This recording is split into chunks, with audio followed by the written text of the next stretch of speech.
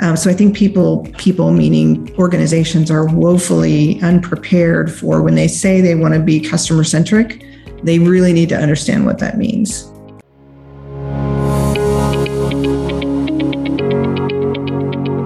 You're listening to the Delighted Customers Podcast, empowering you to achieve sustainable growth by delighting your customers consistently.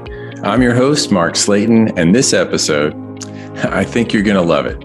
A conversation with a longtime friend and mentor, Diane Majors, CX thought leader, adjunct professor, speaker, CX leader, and former psychologist. Yes, that's right, psychologist. We discussed a number of interesting topics, including design thinking and why it's such a powerful tool in the journey to delight customers. Diane also reveals a story about a conversation that changed the trajectory of her career. I just know you're going to love this conversation, so let's jump in. I am so excited. Now I have to give some full disclosure here. Diane and I worked together at my last role as the head of client experience at Sandy Spring Bank. Diane helped me for over 5 years with strategy, with planning, with development, with executing our CX strategy, and made a huge difference for us. And that's why I'm so honored and privileged to have her on the show. Diane, welcome. Thank you, Mark. It is such a pleasure to be here. I'm super excited for all the things that you are doing and bringing your wealth of knowledge to this profession as well. So thank you. All right. So let me ask you about your journey. Shared in the bio that you did everything from an MS and you were a psychologist, a clinical psychologist. You worked in AT&T. You ended up at Cisco. You do teaching at SMU. We didn't even mention that. You were the CEO of the Customer Experience Professionals Association. You did all these different things, but what drew you into the CX profession to begin with? It was totally accidental and serendipitous. and the reason I say that is because I took a break from clinical psychology because my specialty was death and dying. People probably are going to see that doesn't really fit my personality if they know me, but it became a passion for me. But it's also a very difficult and heavy topic to work with hospice volunteers and people who are at their end of life. And so I was taking a break, and a friend of mine was starting a company in the basement of his house, and he asked me to come in and work with him for a while and kind of help out. And I just got the bug. And when I say that, what I mean is, to me, it was all about, yes, I was impacting people's lives in psychology, but what I realized in business and in working within a company, that you're impacting a lot of lives. And you're able to help people with things they're struggling with or things that they need and their wants and needs and expectations. So that CEO and then the next CEO that I went to, as I started to kind of figure out, this was back then, it wasn't a thing, right? We were doing surveys by mail at that point. But the next CEO that I worked for is really the one who kind of set me on this path, because he believed for the company to grow that everything we did needed to be based off what customer needs were and how we needed to serve them efficiently, effectively. And so he set me on a track of, go figure out what they need and come back and build things for them and go do it again and keep that perpetual motion going. Well, we didn't know that's what customer experience really was. And so I came by that just organically. It wasn't, hey, I'm searching it out to go find it. It kind of found me. So when I moved to Cisco corporate, we went through an enterprise transformation project, and that was really the kind of stepping stone to it was becoming a profession. It was about 2010, I guess. Mm-hmm. And there was just a few of us who were practicing. There was a gal from Coke, and there was Lorraine Shoemaker from, she was with Verizon at the time. And part of that was just trying to find people who knew this profession. And so then the trajectory from there is, kind of going out on my own for a while. And then AT&T found me and asked me to come and work in their business solution piece. So it all just kind of fell into place after that. So it wasn't purposeful. It was totally by accident. And a good accident. Yeah. Yes. I can't imagine doing anything else. And that's really, what we hear from a lot of CX professionals is They came here through all different paths, but they can't imagine doing anything else. Yeah, it is a very common statement that people make. Like, I was born to do this. I hear that a lot. And I think that talks to the profile of the people that do this work, that they're connectors. They're able to see the big picture, but they can drill down into those micro chasms, working to clean data, but yet they're thinking about this whole customer strategy. So there definitely is a profile that way, and that the ability to think about what we do and then going back to a job like just doing sales and marketing would be torture for me. Mm-hmm. Like, you don't have that purview to be able to look across the organization and really make some dramatic changes in some instances. Mm-hmm. Yeah. Well, in the process of making those changes, the goal is to differentiate your brand, right, from your competitors and provide something different. Why do you believe that CX actually can be a brand differentiator? Products and services can be copied so quickly in this day and age. You have an idea, you put something in the market, and very quickly your competitors are right behind you. Tech allows us to do that. A lot of companies didn't have all this entrepreneurial spirit really until recently, where platforms and tech allowed a lot of companies to do things at scale that they weren't able to do as entrepreneurial companies before. So we're finding that even the large companies are really struggling trying to compete against the startups and the innovators, because they can move more rapidly. So there's absolutely a differentiation when you think about the only thing that's really left as a differentiation is the experience, because products and tech and all that, it just perpetuates itself. And it's always this game of, one-upsmanship, and experience, I think, can make a difference.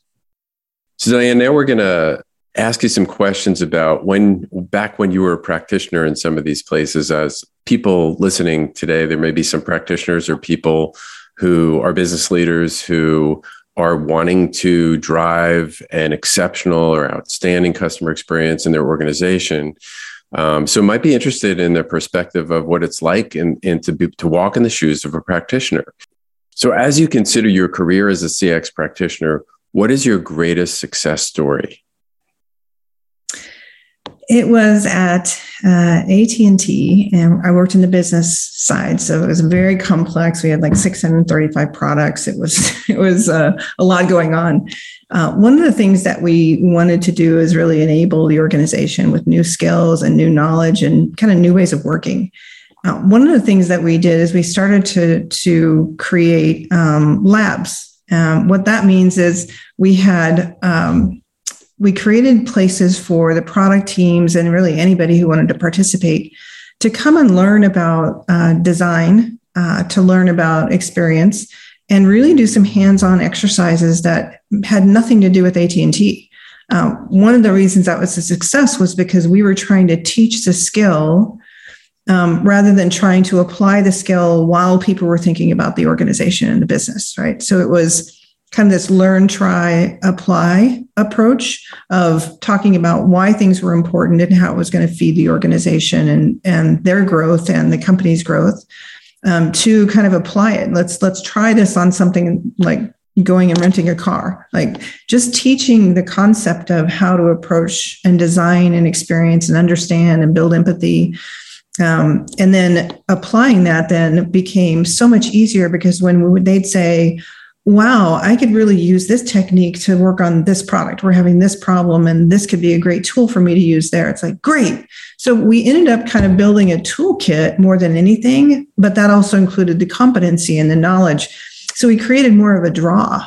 Rather than trying to push this on people, it was come learn, come find ways of doing things differently that you can address. So those labs became the way that we really began to engage the organization. And we recognized about 6 months in that be careful what you ask for, because we had so many people coming to the labs that we actually had to stand up another team to kind of train the trainer, which was great because it became very organic for the organization and a huge draw for people wanting to learn a new skill set that they didn't have before. And so that's probably one of the bigger success stories from my time in a business.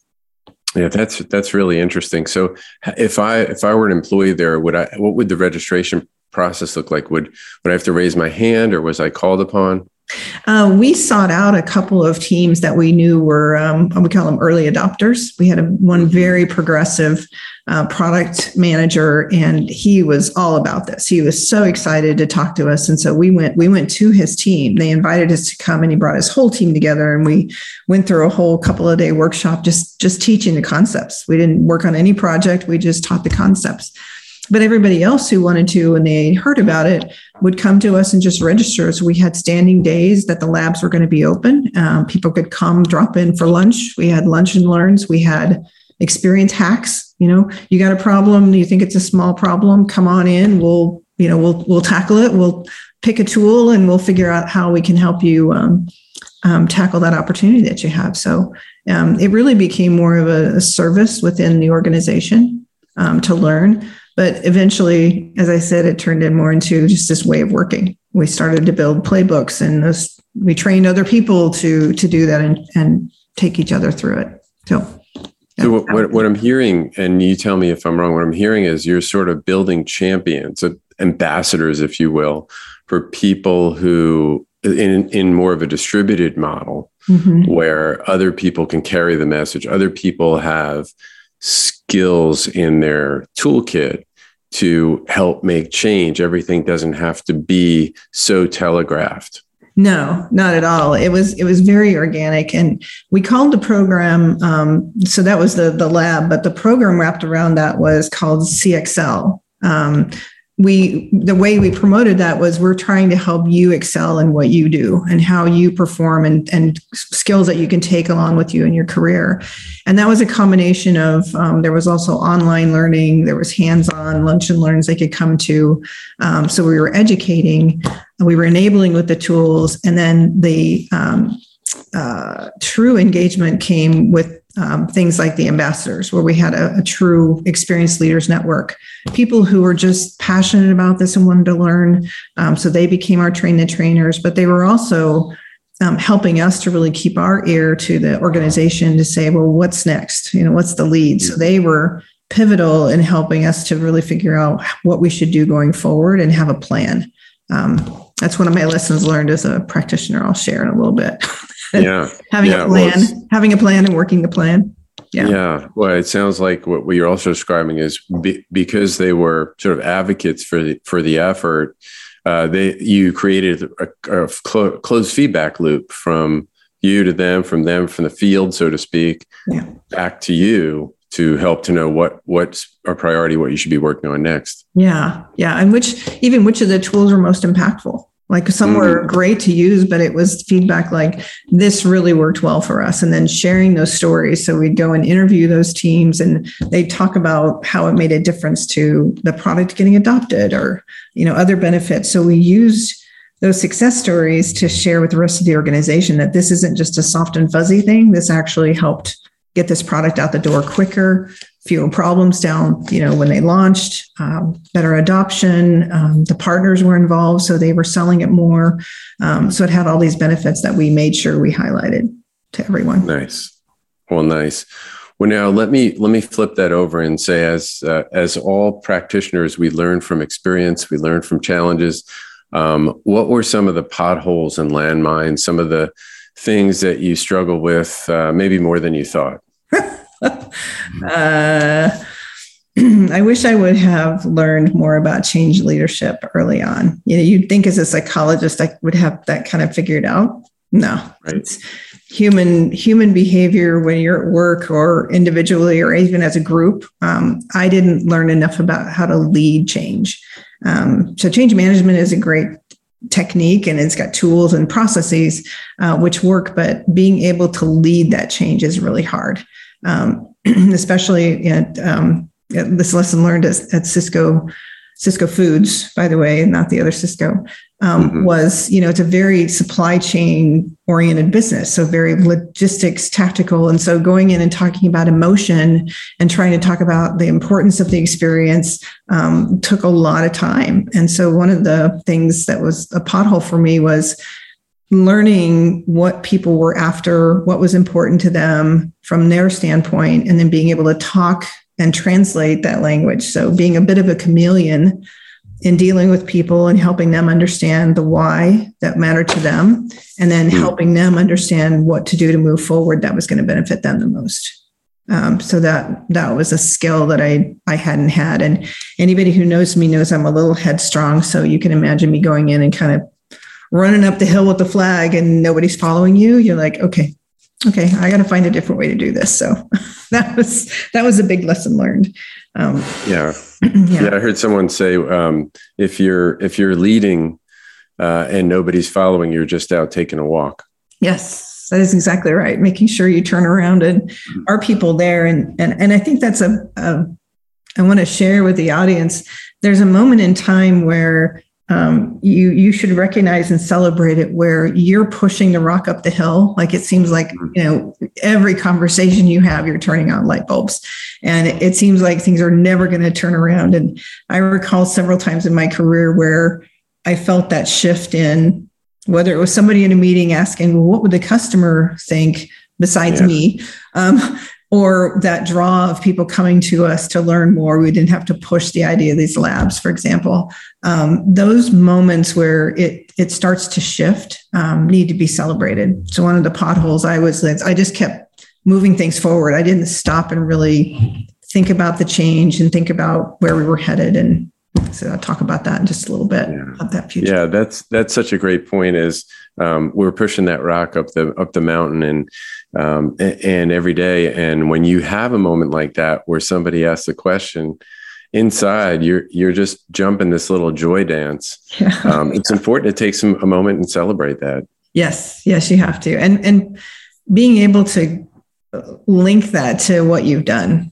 I think sometimes we don't take enough credit. Most CX practitioners are very humble, and they like to be in the background. They're not usually that, out in the middle. They're in the background, kind of supporting people and being their angel on the shoulder and doing those pieces. So I think we need to celebrate those internally and share with the organization, but with ourselves, that it's hard work. You tell people what this job really is, and they go, "Oh, no way could I do that." Well, we hope we're being a source of comfort to those out there who are struggling. We so appreciate the work you're doing. And you said earlier about, you're switching careers, making a difference in people's lives. I mean, as someone who was very directly on the front lines of helping people deal with death and dying, and then switching to this and even, putting that kind of language around it, and I believe it 100% is that, how many times even a day do people interact with companies, organizations, whatever, where their day could be influenced, the trajectory of their day could be influenced one way or another. And we have the opportunity to really affect so many lives. Yes, I agree. We were just celebrating a kind of a friend to the CX community, Chris Rios, yesterday in a podcast. And one of the things that we talked about was just his impact in two people who were in a search for their careers and the impact that he had on people's lives. And I think sometimes when we think about, yes, we have to deal with all those tactical things like how we answer the phone and putting in, digital support and chat and AI and how intelligent it is. It's really a bigger picture. Like, I don't know how many of you, like, you're having a great day and then you have one bad experience with the company and your entire mood shifts, which, has the butterfly effect to everybody around you. So sometimes I don't think we see the importance of what we do in people's lives, truly making a difference there. You're listening to the Delighted Customers Podcast. I'm Mark Slayton, your host, and today we're with Diane Majors of Experience Catalyst. If you're just starting out on your CX journey or want to take it to the next level, or maybe you're struggling with executive support or the return on investment of CX, let's put our heads together and jointly define the problem that needs solving. I'd love to see if there's a way I can help. You can reach me at empoweredcx.com. Now, back to the show.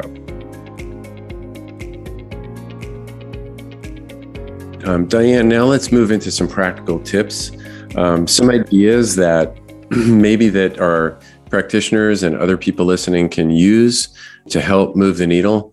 So from the standpoint of design, I know you have a lot of experience around design thinking and human-centered design. For some of the audience who isn't quite as familiar, could you explain what is design in the CX space and why is it important? Yeah, I'd be happy to. I think if you think about the way organizations typically work, is they will, and this happens even when you have sometimes a CX practice, is the organization will find a problem and they assume and intuitively think they know, well, this is the problem. This is what customers are saying. This is that problem. We'll just go fix it, right? So they're in this find and fix mode.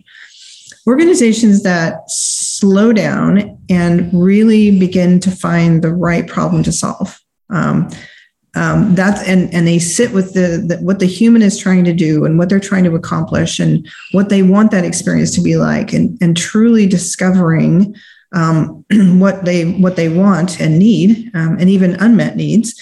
That's what design is. Design is a human-centered way to stop and think about, well, if customers are tell us they want this, or they're struggling with this, then do we really understand their world and what they want and what they might anticipate, and how can we innovate around that?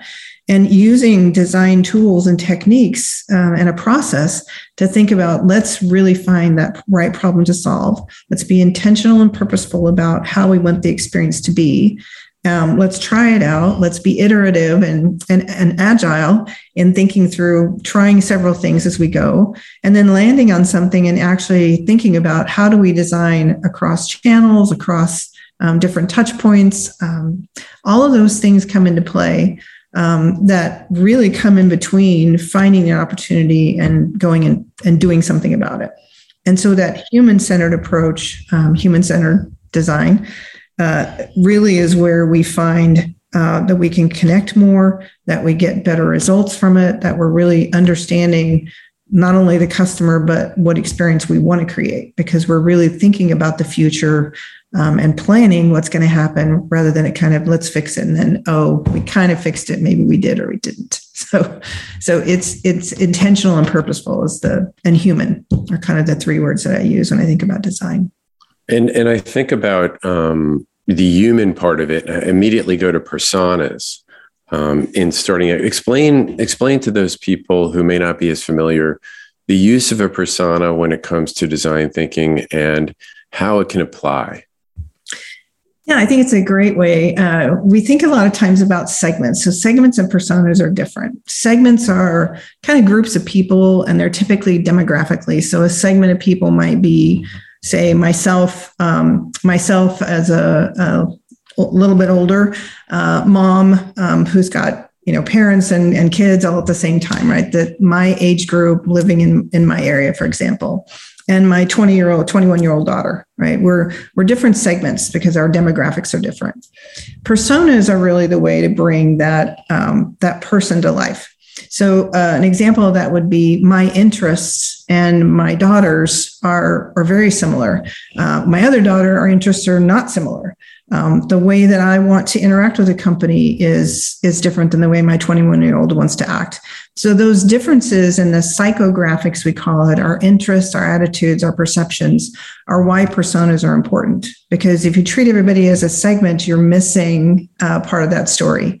So personas are a way to bring the difference between me buying a product from you and my 21-year-old daughter buying a product.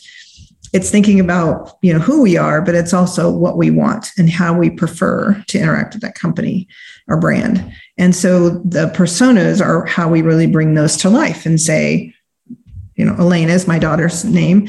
Elena and people like her, these are the things they want. This is how they want to interact with you. These are the things that are important to them. These are the channels they use. This is how much time they spend on the phone. Those things are important when you're thinking about designing an experience versus designing it for me, which those things are completely different in most instances. Yeah. So that's how personas come to life. Thank you for shedding light. I love the contrast between, a persona and just a segment, right? A market segment. I know, because we've worked together, that literally you have an image or a photograph of it could be someone you don't know, right? Probably a stock photo of but it is a photo of a human being. And then you put all the information you just shared about their demographic information, psychographic, their feelings, their thoughts. So you really force the people thinking through how to best serve, like you use the word humanizing it, right? Mm-hmm, mm-hmm. And that's what design does. It continually comes back to, hey, as we think about, doing mock-ups or wireframes, let's say we're building a new app, we would take those wireframes and really think about, okay, we've created this. Is that really going to meet their needs? Well, they're not going to want to scroll, or they're not going to want to go into a chat bot on their phone, but they certainly will text. Okay, that tells me that persona wants to do that. So we continually bring that. How would the person react to it? What would they say or do? Gene Bliss always says, and Colin Shaw says this as well, like, would you do that to your mother? So it always keeps that whole thinking about how the human's going to interact with what you're designing. That really makes design stand out. And we talk about that. Would you do that to your mother? Because it makes you think about, well, if I was designing something and my mom was going to use it, would she be able to do what she wanted to do? And not from a demographic standpoint, but more from a just usability and watching. If you've ever watched your parents struggle with technology, it's a prime example. We're not designing things for them, and we need to understand how to do that for all different kinds of personas. Excellent. And I know under the curtain, behind the curtain, there are a lot of different techniques associated with design thinking that you can apply. But I think the important thing to note is you're starting with the human instead of starting with maybe the technology, for example, not to pick on our IT folks, right? Yeah. Yeah. Well, that's why I think a lot of digital transformations have struggled because, going digital is supposed to be using technology to create better value. And I think what we've seen with digital transformations that have not been successful is they didn't start with the experience. They started with, we're going to automate something or turn this form into a, manual form into a digital form, not really thinking through the why and how that would be perceived, and would everybody want to do it that way? And so thinking about creating experiences and designing them and then enabling with technology is where we see digital transformations really be successful. Yeah. So bringing more value instead of what I call pedaling faster in the wrong direction. Yes. That would be a great analogy. Okay. All right. So now we're gonna swing back a little bit to the personal side, if you don't mind. And sure. I'm going to ask all my guests here, when they think about their own career, their own life, and the span of it, the range of it, there's so much to learn already from what you've shared. But was there a turning point in your life that changed the trajectory of how you approach your career? What was it, and what was the outcome of it? Yes. I'll share a story about a large project I was working on in one company, and we had a leader for that big project, and it was a lot. It was a lot of work, a lot of 2 a.m. calls, 60-hour work weeks, and I was responsible to help with all the things that touched the customer, which was pretty much everything eventually. But one of the pieces of feedback as we were wrapping up the project and we were doing our retrospections and what went well and what didn't, is he gave me feedback that really changed that trajectory that you talked about. He said to me, I love how you get work done. I love how you build the team and how you move people forward, but you don't stay in your lane. Everything becomes bigger and more. And so that kind of distracted the project a little bit from moving forward. And, at first I was kind of taken aback, that was wrong, that I was trying to really make things connect, as is my nature. And it took me a couple hours a drive home. Actually, I had an hour and a half drive home that night. By the time I got home, I was like, you know what? That tells me I'm in the wrong place, because that's not the purpose of, what we do.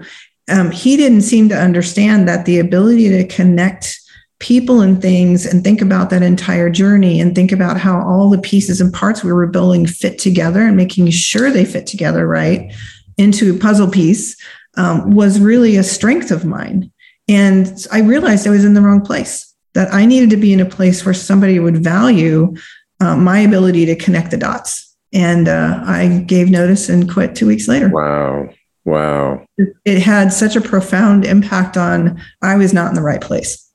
Wow. It sounds like that, because I think, people can be self-critical when they get a comment like that. Oh my goodness, I'm in the wrong lane. Maybe next time I ought to think about that and I ought to stay in my own lane. How did I mess up? And what you're saying is you're being authentic to yourself.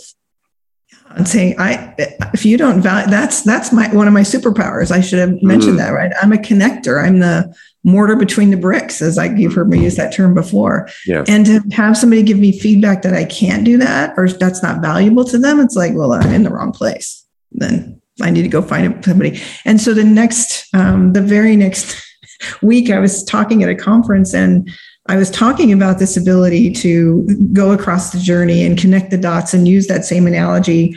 And I got off the stage. It was a keynote at Allegiance. I don't know when this was, 2012, I think. And I had a gal come up to me and she said, I loved what you had to say. I'd love to have more conversations. And I said, I got plenty of time. I just quit my job. And she said, oh, can I hire you as a consultant? And because she said, I'm having trouble getting the silos working together. And I'd love to learn how you would approach that and, where you struggled before, but also how you did that with the teams you were able to influence. And I said, well, okay, I hadn't even thought about doing that, but all right, let's do it. And ended up, that's how I started Experience Catalyst. Did that for a little while and then went to AT&T and then the CXPA CEO, but I've always had the Experience Catalyst in the background. So that helped me to really say that message about the connectivity and working across the journey was important. I mean, it resonates with people. So what I'm hearing is when you're being true to yourself and not trying to conform to some other person's box, so to speak, then you'll find your tribe. Yes, you'll find somebody who wants to adopt that. It goes back to that change leadership I talked about at the beginning. I think organizations really underestimate the amount of change that it really takes to do this and do it well. It impacts every decision they make. It impacts how they work as teams. It impacts the competencies and capabilities the organization needs. So I think people meaning organizations are woefully unprepared for when they say they want to be customer centric. They really need to understand what that means. And you don't want to scare them. I went to a leadership when I was working with Invisalign, and we spent almost an entire day with the leadership team talking about what this was going to look and feel like as we went over a 2-year plan. There's going to be pushback. We're going to have a hard time getting people on board. We're going to, think about the scores, and that'll start to take over when really we need to be thinking about the human. And we just laid it out, and that was super helpful to help them know how it was going to feel and what they needed to do differently as leaders. So that type of preparing people for the amount of change that might be needed or definitely would be needed was important. Well, just so many great nuggets of wisdom from you today, Diane. I'm just so grateful that you joined us today on the show, and so grateful to have you here. What, if our listeners wanted to get a hold of you, what would be the best way? LinkedIn. Go to LinkedIn, but if you're listening to a podcast, it's important to know that my last name is not spelled the way it sounds. It's Magers, Diane, Diane, LinkedIn. I'm there. I'm happy to connect with anybody and talk through, their challenges, their opportunities, and their, I call it floating in the pool moment, where they might be hearing things from their leadership and maybe need to take that step back and think about what they're doing and where they fit. Love it. Floating in the pool moment. Well, thanks so much for being on the show, Diane. Of course. My pleasure. Thanks, Mark. Hey, thanks so much for listening to the Delighted Customers Podcast. My special guest today was Diane Majors. Be sure to check out the show notes for any resources and links mentioned in the show. And you can find those on my website, empoweredcx.com. And if you're enjoying the podcast, would you share it and leave a review? It helps so much to get the word out. And remember, when we serve others well, we make a difference in the world.